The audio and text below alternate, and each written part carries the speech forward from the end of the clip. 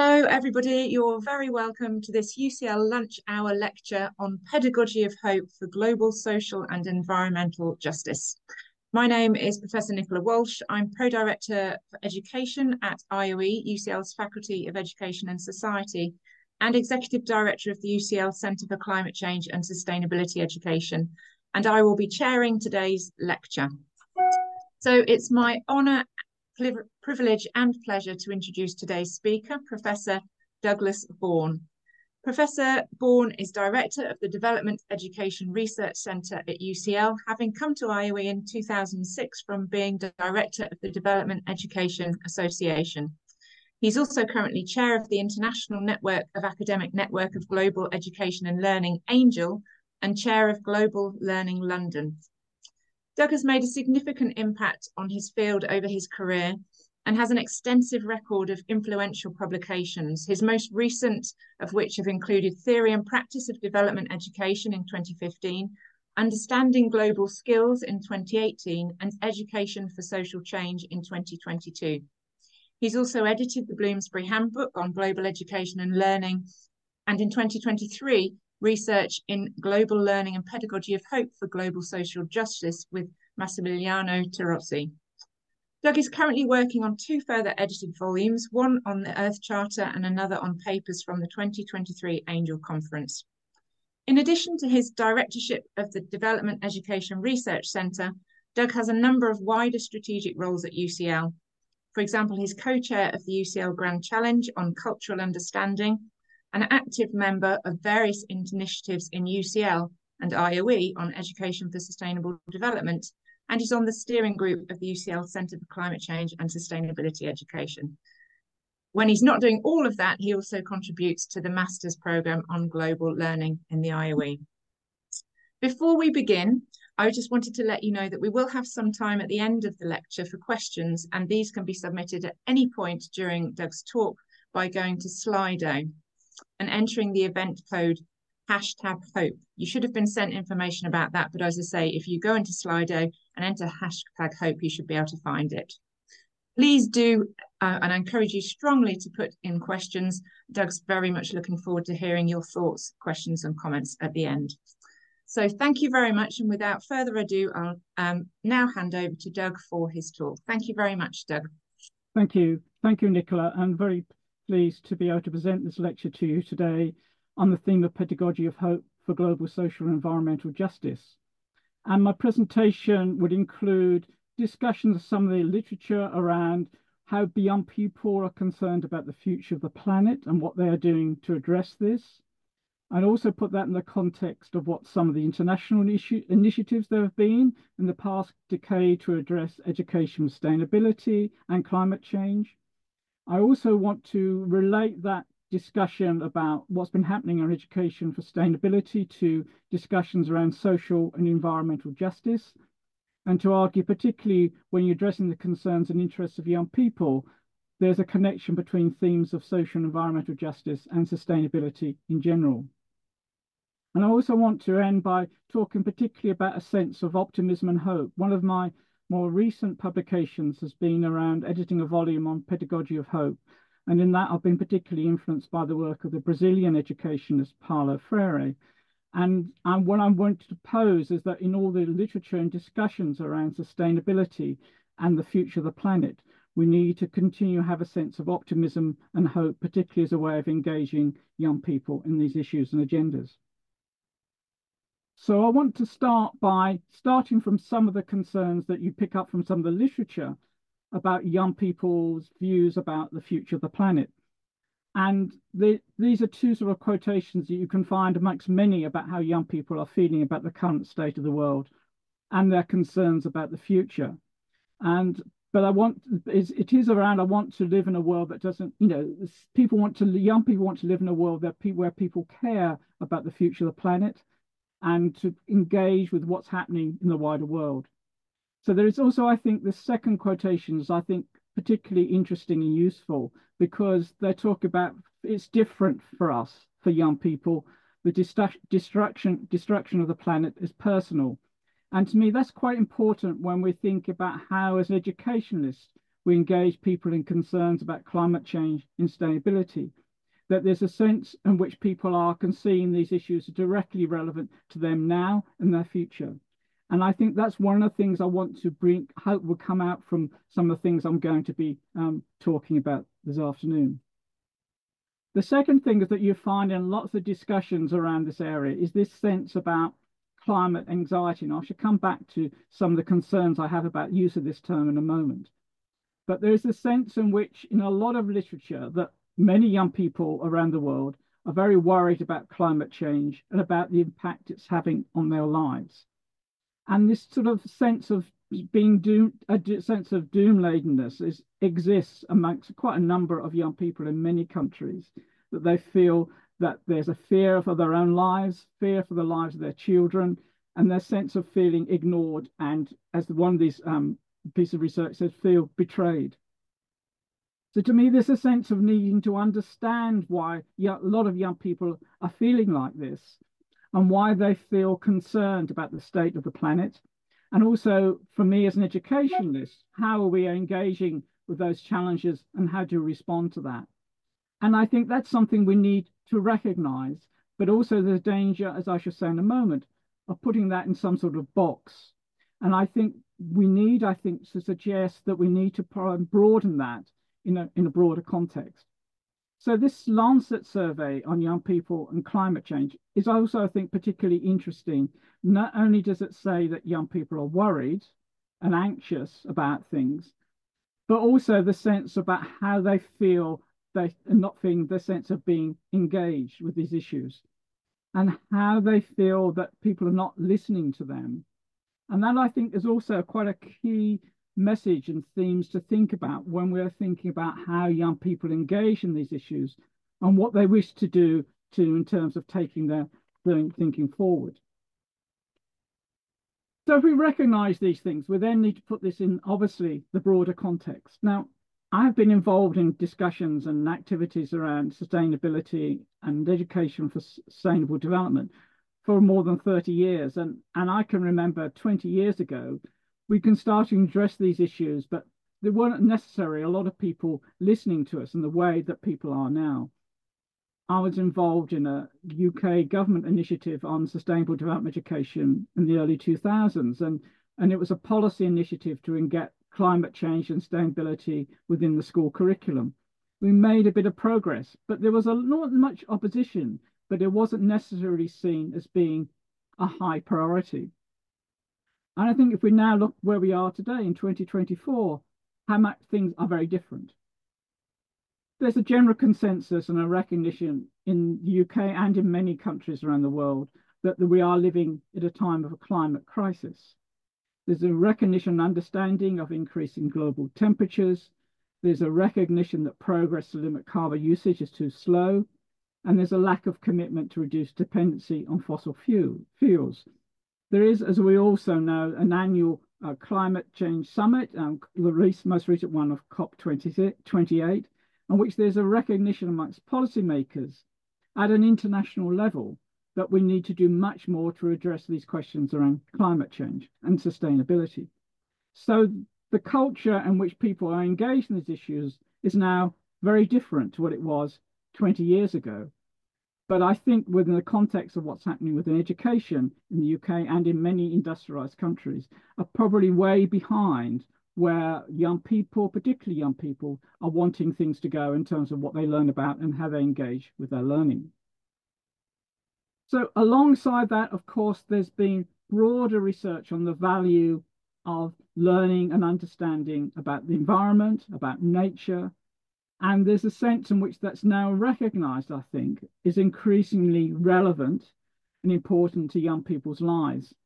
And there's a lot of evidence now that actually the more young people have opportunity to be involved in learning about nature and the outdoors, increases their well-being, increases their sense of who they are and their sense of place in the world. And we know that from the research that was taken on the back of and around the global pandemic, that the sense of the value of actually being in outdoors and being able to be in interaction with other people was seen to be important. I think it's also recognizing that within this, issues about young people's engagement, there are obviously differences between age groups and also between children of different social and economic backgrounds. And I think those are sorts of things we also need to be conscious of. And that's one of the things I also particularly wanted to highlight, that there's still a perception, I think, that young people's concerns about environment is coming mainly from young people of middle-class background and more wealthier backgrounds, and those that have access to the countryside.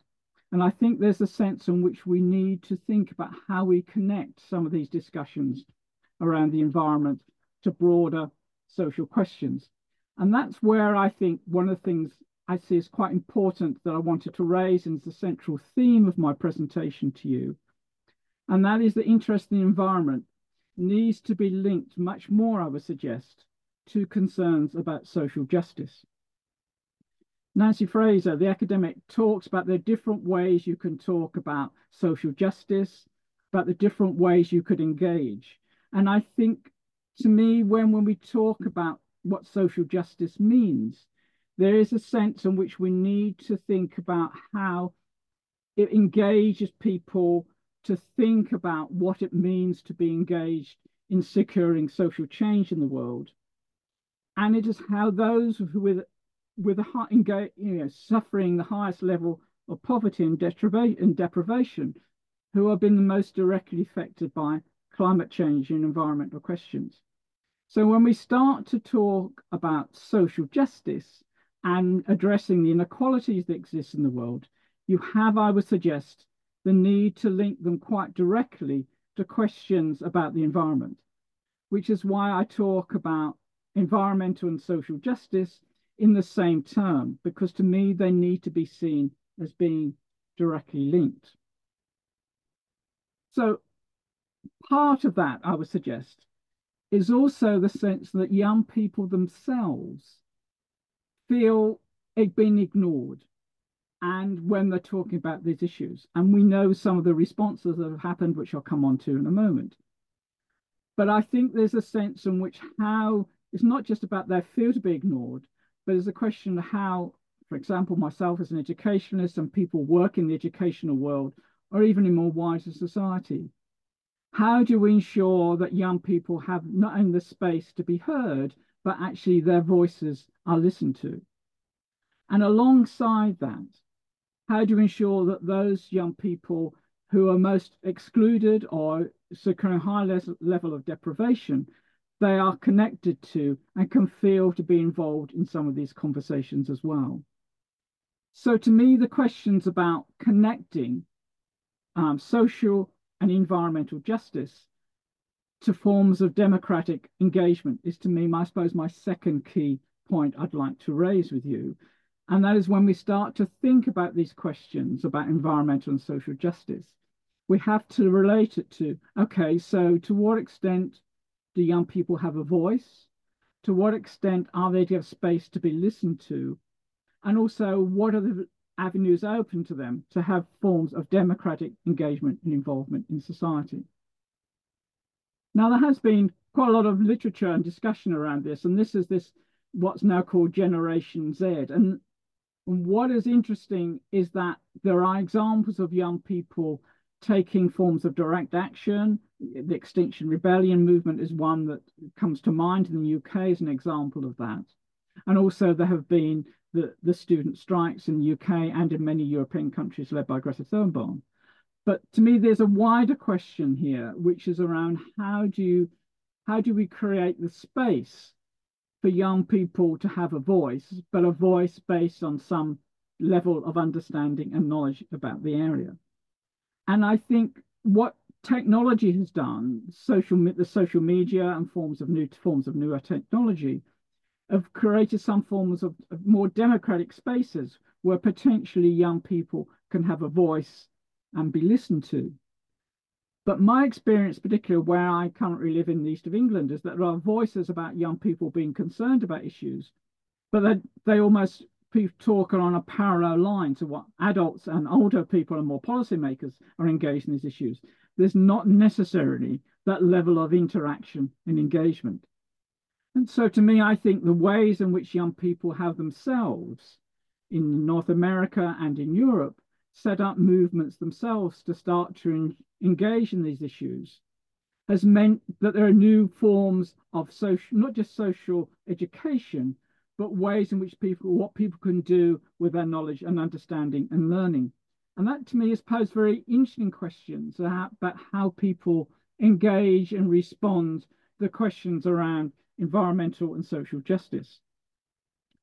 So there is a sense in which when we talk about this Generation Z's anxiety about how they are concerned about these issues and what they wish to do to engage with these issues, that means that when we start to think about democratic engagement, we have to think about it in a different way. So when we talk about how can young people have a voice, they have a voice already for the use of social medias. How do we connect that voices to forms of democratic engagement? And there's quite a lot of recent research that shows that for young people, social media is now has overtaken traditional news channels as the main force of where they access information and also how they communicate with their peers. So to me, these things pose questions when we start to talk about securing social change or improving democratic engagement, particularly when we think about the environment, which is clearly the dominant social issues of our time. And so to me, there's a real big question mark here as how we connect all these things together to some form of effective forms of democratic engagement.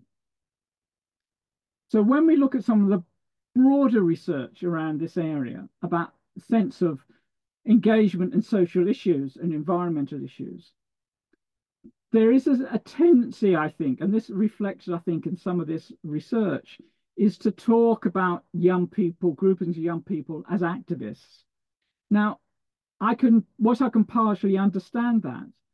There's equally a danger of putting groupings of young people in a particular box, that there's a small grouping of young people that are concerned about these issues.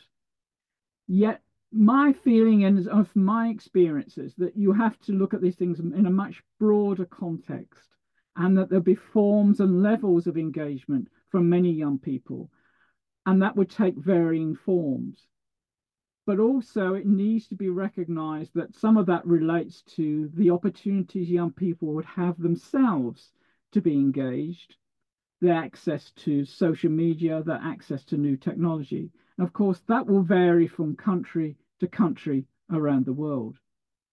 But what is also, I think, relevant from some of the recent research and literature is that where young people have been particularly active engaged, it's come out from a sense of frustration and a sense of feeling they're not being listened to.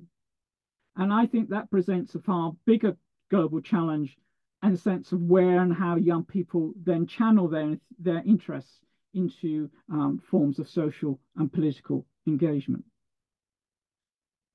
And you need, I think, I would suggest, therefore, to relate the conversations about how young people engage in these issues to their sense of who they are, their sense of identity, and their sense of how they see their role in the world. I've done a lot of work around how young people respond to a sense of being active in a global society. And I've picked up a sense that for some young people, they feel disempowered, they feel a sense of lack of identity, and also the sense that the whole impact of global forces and the whole role of social media has been moving at such a rapid pace that many people feel dislocated and at a loss about how to engage in these issues. And that can happen from someone who might be in their early 20s now, compared with when they first started to become interested in these issues 10 years ago. The whole ways and forms in which people communicate and engage have changed quite dramatically. So what this research that was done by the BBC shows that a lot of young people develop their interest in some of these areas, and they develop their sense of identities through the issues of social concern that they're involved with.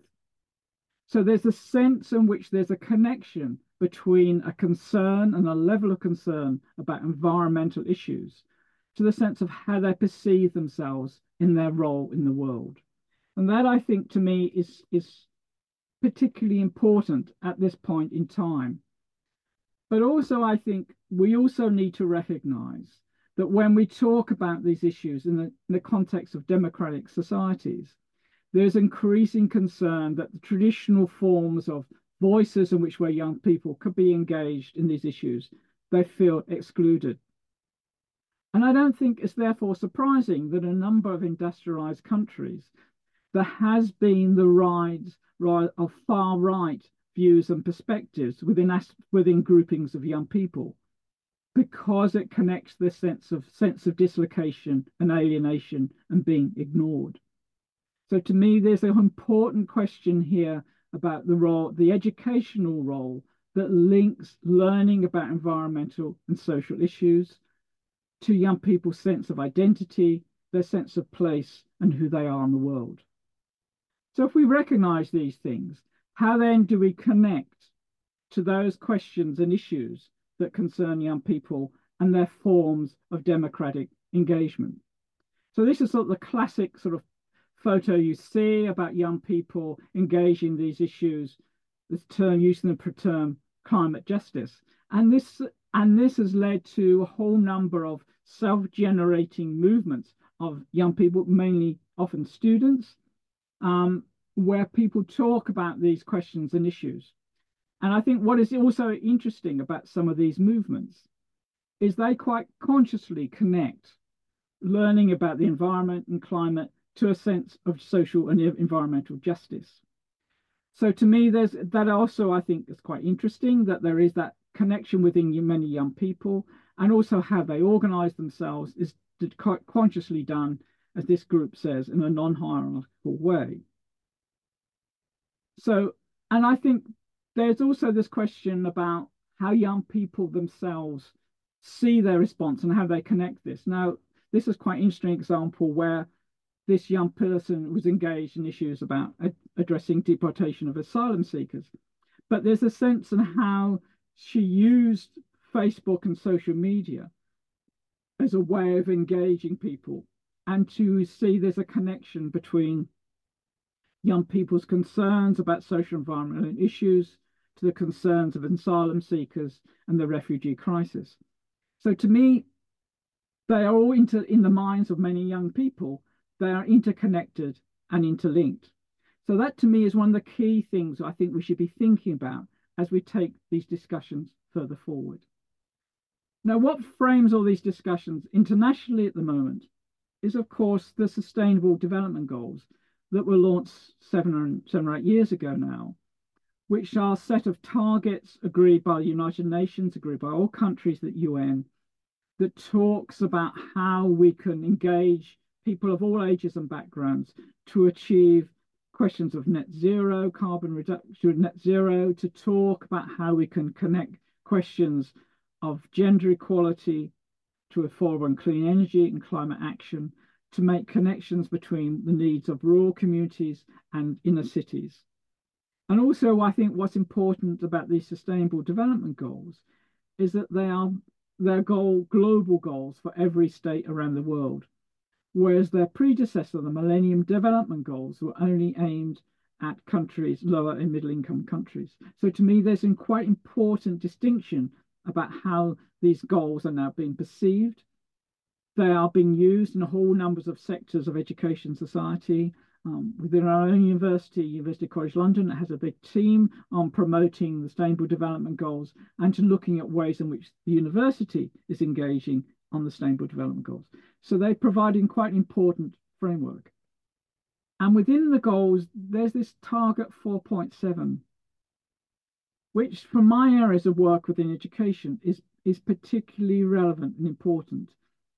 Whilst there's a danger of this target being seen as a list of everything, there is a sense within it, a promotion that sees an important role of education is to promote sustainable development, sustainable lifestyles, and connects themes of human rights, gender equality, peace, global citizenship, and understanding of cultural diversity.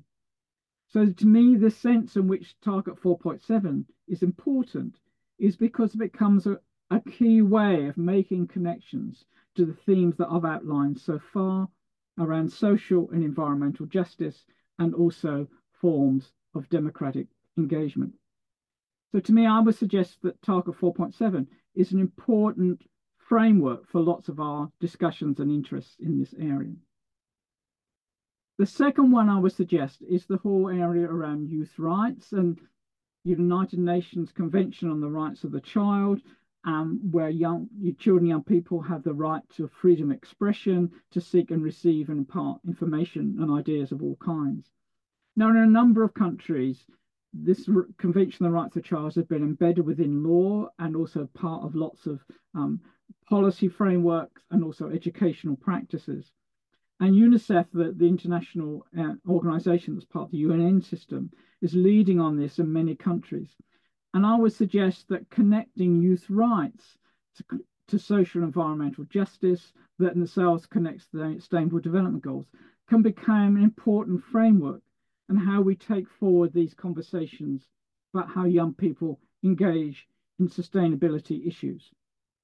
If we recognize these things, how then do we take these things forward? Now, what has also been shown for a number of pieces of research is that not only are young people concerned about these issues, they want to do something about them, and there's a sense of forms of practical activity and practical action. Now, this, of course, can take many forms. It can take forms might be happening in a school classroom, on the edge of outside of a classroom in terms of what might be happening in the school playground. It also could be taking place what might be happening within a youth organization, but also could be what be done informally by groupings of young people, relates to some of the social media networks that I've mentioned already. But I think one of the things I think is relevant in this piece of research, there was a sense of making for social action to be meaningful, that needs to make a connection to themselves and to be part of some form of ongoing activity. And I think, to me, one of the big issues and challenges around discussions around environmental justice and addressing things like climate change is the need to see engagement with these issues as not as a one-off, as something you did on a Tuesday afternoon, and you just ticked a box and then moved on to something else. There's a potential danger of that happening in a number of places around the world where you've got social civil society organizations engaging, but often, I would say, in a quite simplistic and superficial level. And that's why I've looked particularly at some of the examples in the UK and in other countries of how young people themselves have started to make connections about these issues. So the Global Justice Now, which is a UK network, has a youth group, and they've talked about how they connect questions around environmental justice to questions of unemployment and a sense of empowerment, and also linking inequality to climate change and racism. So that, to me, is an example of some of the things I think should be talking about.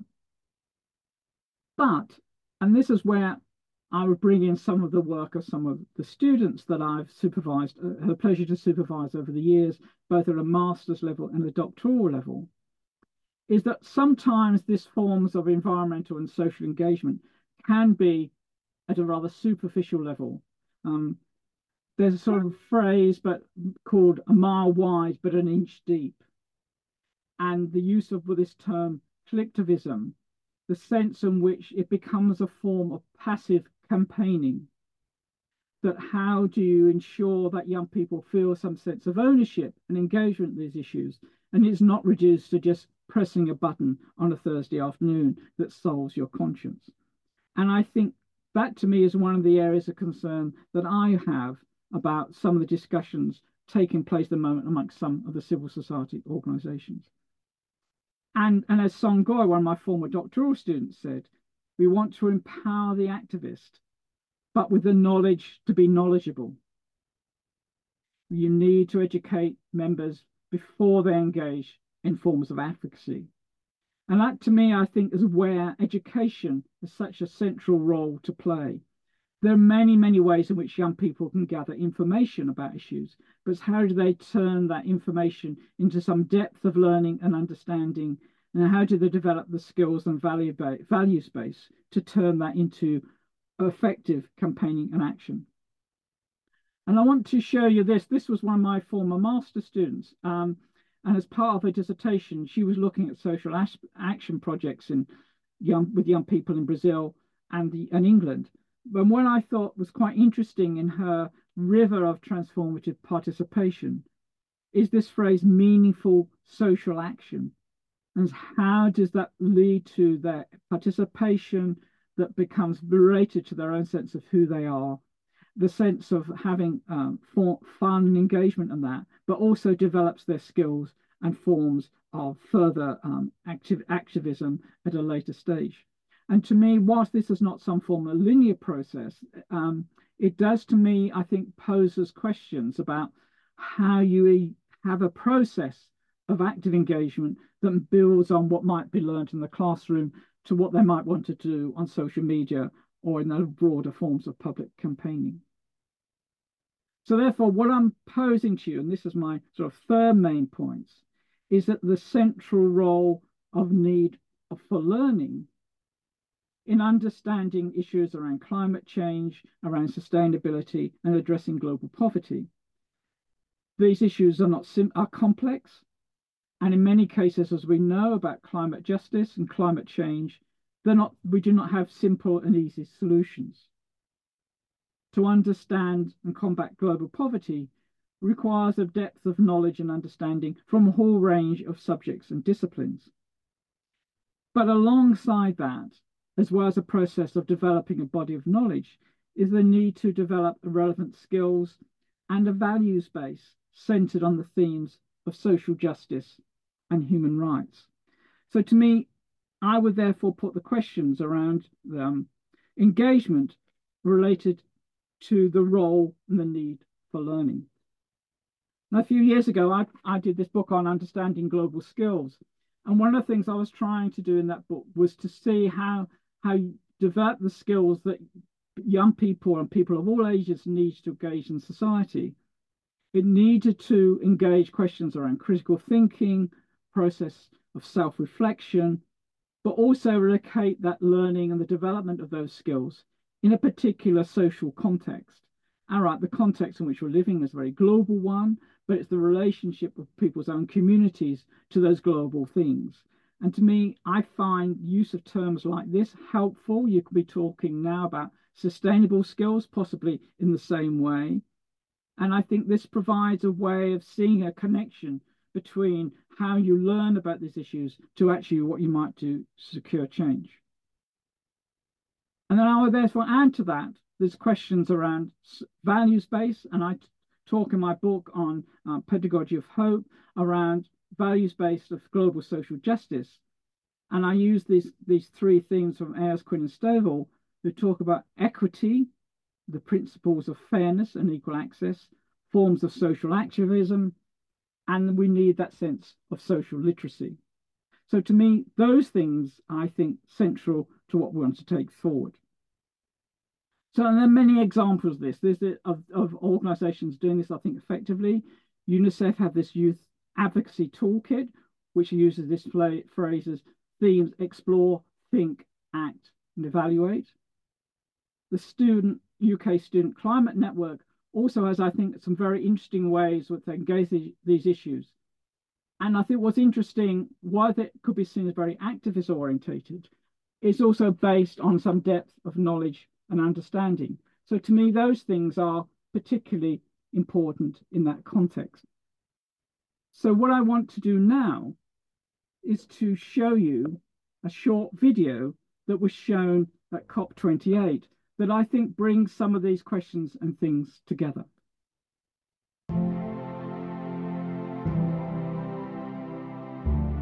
Planet Earth is perfect for life. It is the perfect distance from the sun, and so the perfect temperature. It has all the ingredients for life. Everything is perfectly balanced to maintain a thriving planet. But climate change is tipping that balance. There are more extreme conditions, more unpredictability. There are problems that feel overwhelming. Are you feeling powerless? Are you feeling like nothing can be done? Well, take a trip down the Red River. Follow me. The Red River flows through Vietnam. There's a project running here that inspires young people to listen to stories of their towns and villages. The young people listen and record. They collect stories of fishing and traveling on boats, of storms, flash floods, and landslides, of families, of things changing and things staying the same. Hundreds of stories that flow like the river around them. There were stories of extremes, too little water in the dry season and too much when it rained. There was a story of how the cardamom that families had relied on to sell was no longer growing in the forest due to more extreme weather. There was a story about a mother who, when her husband died, had her land taken away from her. There was the story of a terrible flood that washed away houses, food, and livelihoods. Now, the strange thing about listening to stories is that a story is like a seed. When it is told to you, it's planted. But that is not the end of its life. The stories grew inside the young people. They made them ask questions. They made them talk. They made them explore and wonder. And the more they heard, the more they began to see that there was hope where before they could see none. Upstream, the people in the flood had not given in. They had joined hands and worked together, getting things up high and taking care of each other. Villagers had started to grow bamboo to stop the banks of the river eroding. They grew tea to protect them from flooding and create a new income. The young people went to the authorities and told them the story about the single mother whose husband had died, and she was given more assistance. The young people didn't want these stories of disaster and hope to be ignored. They didn't want them to get washed away in the floods or broken apart by the wind. They wanted to turn the stories into something. A young woman listened to the stories and turned them into a comic strip about a dragonfly who predicted the rain by flying low. Not everyone heeded the dragonfly's warning, but those who lost their crops were helped by others who had collected their harvest early. A young man took out his phone and started to make a film about the mangrove forest. Trees had been dying as rising sea levels meant an increase in salt water further up the river. He filmed the community-based mangrove protection groups and the action the government was taking. The young people shared the stories they had collected with an indigenous water puppetry troupe who had been part of a long tradition of telling stories about life along the river. The water puppetry troupe then began to wonder if they could use their performances in a different way. The flipbooks, drawings, podcasts, films, puppet shows, and presentations that the young people made did something to the stories. They made the stories stronger.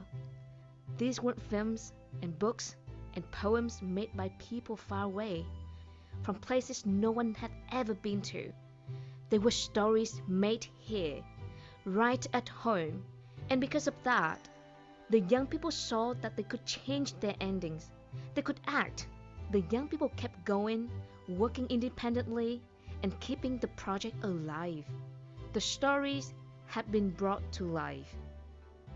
Listening, recording, turning stories into something, sharing, and taking action had become a kind of process. The young people found they could adapt to how the climate was changing. They found a way to talk about it, to not be frightened into inaction, to communicate, connect, adapt, hold hands, and work together. The project had worked. It had made a change, and it continues. Goodbye and good luck.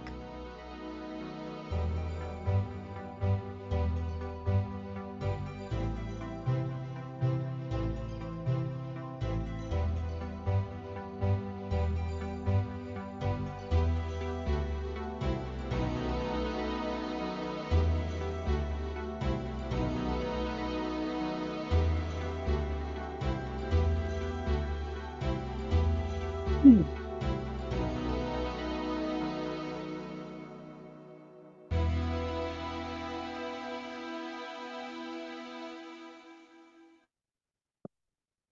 so as you see, there are a number of themes in that presentation.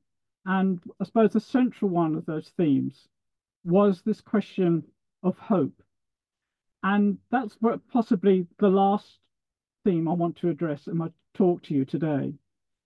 And as that presentation showed, by forms of collective action and engaging people in a sense of positive futures, there's a way of empowering, enthusing young people to seek a better world for themselves in Vietnam. And so to me, when we start to think about environmental justice, we start to think about climate change, and we need to rethinking young people's futures. We need to think not just in a simplistic way, but in what we need, as suggested here by Kelly, an exercise in hope. We need to form ways in which people can feel that their contribution can make a difference. To be a good educationalist, you have to be an optimist. You have to believe in hope.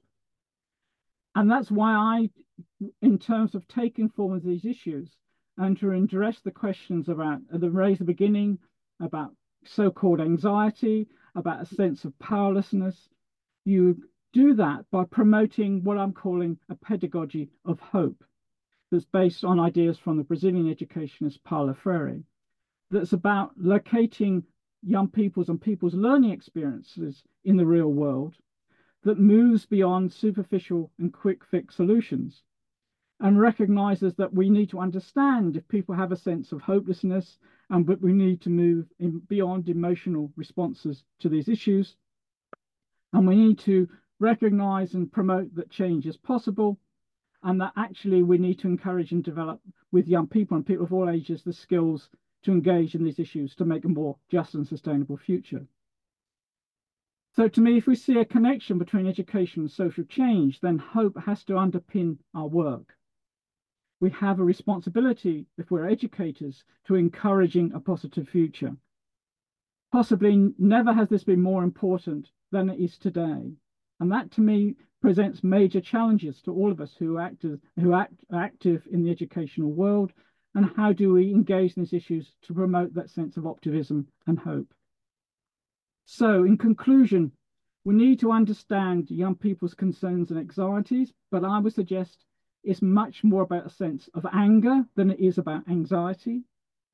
That many young people in the world are already engaged in these issues, but actually what we need to do is not only support them, but give them the space to deepen their learning and to make connections between the learning about these issues to their own everyday experiences. And I would therefore argue that promoting a sense of a pedagogy of hope can provide a framework for educators to address these issues. Thank you very much. Thank you so much, Doug. Really, really fascinating presentation. And I loved your interpretation of pedagogy of hope for creating a more just and sustainable future, but also you gave us so much to think about, both in terms of how children and young people are engaging with and responding to concerns around global social and environmental justice, but also the ways that we as a society could and should be supporting and encouraging this. Also really found it interesting to hear about the work of your international students, so drawing on your doctoral and master's students. I loved the quote, "We want to empower the activists with the knowledge to be knowledgeable as well." As a kind of educationalist, that gave me a lot to think about. So thank you. We've got lots of questions, which is fantastic. Just to say that Slido is still open, so if people still want to go in and either vote for some of which question they want me to ask or contribute a new question, then please do. It's go to Slido if you haven't got the link and put in a search for #hope. I will try and manage these and go by how popular they are in terms of how much people want me to ask them. But as I say, there are a lot. So I'm going to start off with the most popular one, Doug, and it's kind of from an anonymous participant. So how would you address to a class, so presumably in a kind of formal education setting, that young people's activism, particularly Greta Thunberg, who you referred to, is so often criticised or even ridiculed by the older generation or even the media? So how would you kind of address that with young people? it can address it in a number of different ways. One is I would almost start by asking young people, why do you think she was protesting? Why do you think she was engaged in these issues? And to what extent do they have a sense of resonating with what she's protesting about, and almost take it from there to start from the process of getting them to understand and consider, do they connect with what she's been doing or what others like her have been doing? You can then have conversations about what's the most appropriate form of social action. But to me, the most important thing is, does their sense of concern and their interest of wanting to do something resonate with them? To what extent does it? Do they feel they have sufficiently knowledgeable to engage those issues, or do they feel they need to know more? And that to me is almost like a starting point. There's obviously the second area, which is forms of sort of active citizenship and what's the most effective ways of engaging these issues. But to me, that's almost a second question. To me, I would be much more interested in say, well, what do you think? Are you equally concerned about these issues? If not, why not? And why do you think she is? That would be brilliant. No, thank you. Really interesting question. And I suppose there's a few linking to that. One, which is the next popular one, is around formal and non-formal school curriculum, with a focus on England in particular. And the question is where you feel there are good opportunities for developing and implementing such kind of pedagogies of hope that you've described. I think they couldn't. To me, the whole approach that I'm suggesting could be seen to be relevant across all curriculum subject areas. And there's a sense in which they might be seen to be more immediate and relevant than in others. But I think you almost, to me, it's the process that you go through from taking their concern. So you can have for example, an English language lesson or any language lesson. You could start by asking them to explore and experience their own perceptions and views, and then turn that into something. What do you do with that? And of course, there is increasing young people are very savvy on use of social media and technology. So one of the things I've found very interesting, and one thing that have really inspired me, is the ways in which young people are using forms of social media technology, how they're using their phones in a way of communicating their messages to others. So to me, it's much about how you can communicate those things and how you connect to the skills they might need to develop in their subjects. One of the things I do have a concern about is the danger of actually seeing that these areas are only relevant to 2 or 3 curriculum subject areas, whether it's the natural sciences or geography and so on. And I think there's still a challenge, and as I know from the work that your centre's been doing, Nicola, about how you can make connections to a whole range of curriculum subjects, whether it's in this country or elsewhere in the world. And I still think we've got quite a long way to go there on that. And I think we need those sorts of stories. And one of the reasons I showed that video was that it was a conscious way of looking at things that coming in from different subject areas and different ways of addressing these issues. And I think that's where we need to learn much more about how we do that. To me, you go back by starting with the young people themselves on that. Yeah, no, absolutely. Thanks, Doug. Couldn't agree more. There's sort of a question, again, sort of leading on from that in terms of thinking about what you might be teaching children, young people.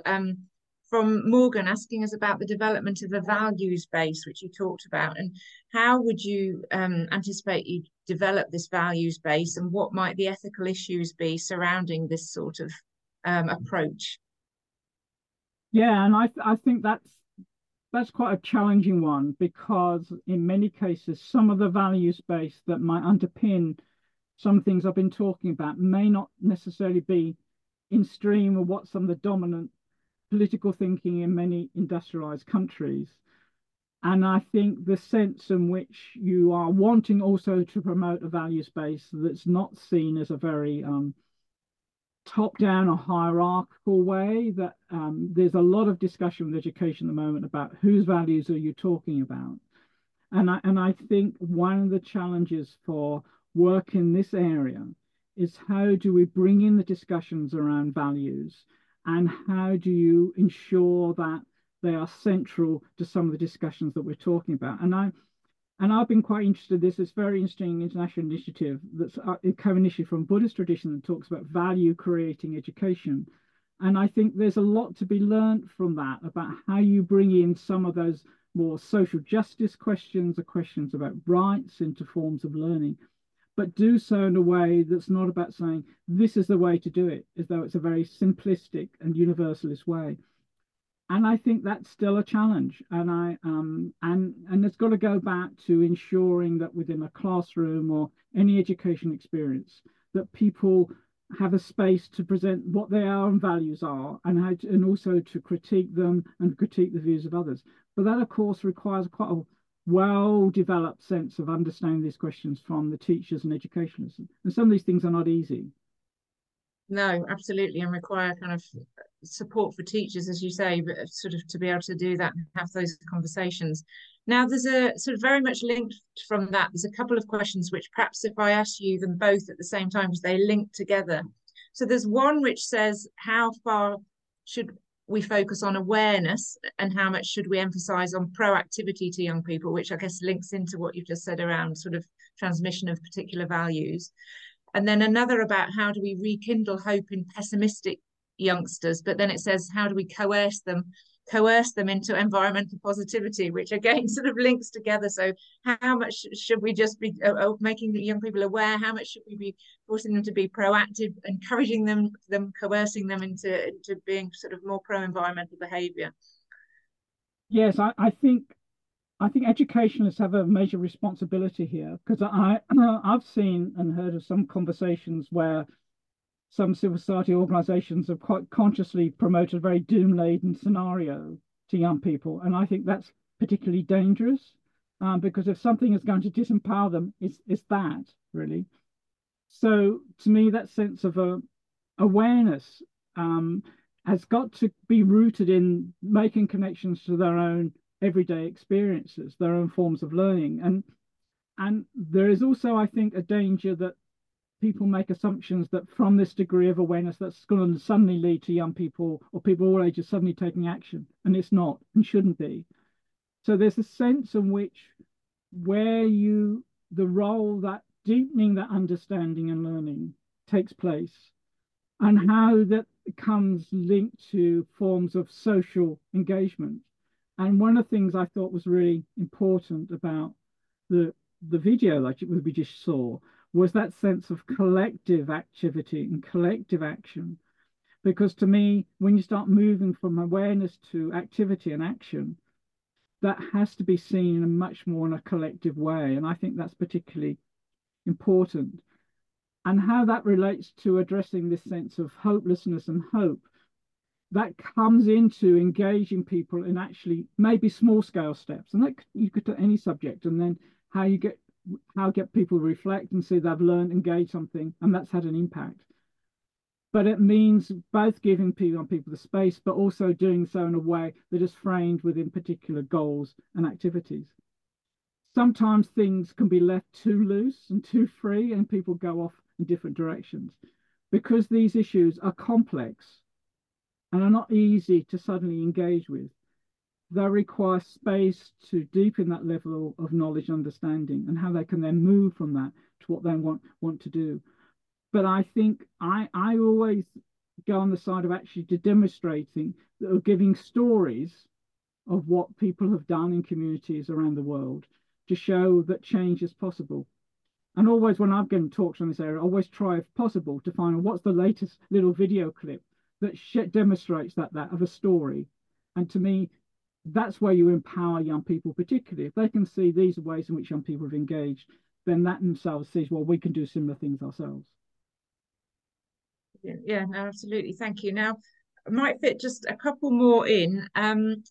There's a question here which was asked really early on in your presentation, which is around the kind of line between, or the difference between, sort of moral justice and then justice based on interests and efficiency.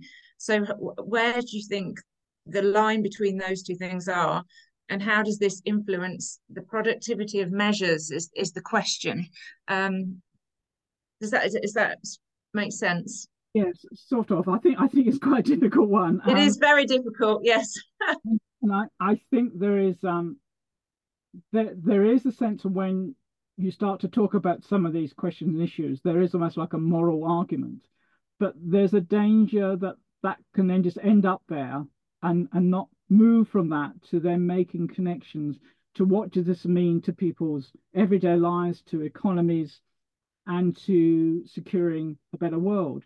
And that's where you need to start making connections between, all right, there may be this emotional attachment to certain things, but you've got to understand how economies respond and how then you take that forward. And that requires then a moving it possibly from one particular box in an area and a subject area to how to connect to other subjects and other areas of learning. And that I accept that that's not an easy one. And one of the things I've grappled with quite a lot is how do I interpret justice through the things I've been writing about. And you read, always read different things every day, and you get very different answers. But what I'm interested in is actually the sense in which how young people particularly feel a sense of concern and want to make things better. And I did some research around the impact of fair trade within schools in UK, and there was a constant theme that came from the young people. Why they thought the subject was important was because they developed a sense of fairness which often emerges quite a lot within primary schools in many countries, and how you then build on that to deepen that and develop that levels of understanding that makes connections to big environmental questions, economic questions. Brilliant, thank you. I think that was a really helpful answer to that question. So I think I'm going to finish with one more question, which is from Ruth. And Ruth asks, I feel the weight for educators of how they stay hopeful themselves. So what would you advise? I think that's a good question as well. Yeah, I know it is not always not easy for us as educators. And that's where I think when I've felt that occasionally, I found that by actually having dialogue and discussions with young people and to give presentations like this and to talk to young people or to talk to people who are teachers and to have that dialogue and that interaction, and don't be afraid to say, okay, well, how have you responded to these questions and issues? It's all too easy for us to get drawn into rather negative response because we can't see any progress. But I've found that, I've given 3 or 4 talks around concept of hope the last 3 or 4 months to different groupings of teachers and students in different universities. And what's been common throughout all of them is they are very take away this sense that to be a good educationalist, you have to be an optimistic one, but that needs to be grounded in the level of understanding. You need to have the stories that can help you to engage these issues, and you need to have a belief that you and the people you're working with can make a difference. Thank you. Thanks, Doug. And I think I'm going to leave it there as we're coming very quickly upon 2 o'clock. And I think that's very much shows us how interesting that's been because time has just flown. So it's finally falls on me to thank you, Doug, so much for giving us so much to think about and actually for leaving us with, certainly myself, a sense of hope that we can achieve that. So thank you so much, Doug. And thank you very much to you, the audience, for listening in on the presentation. It's very much appreciated.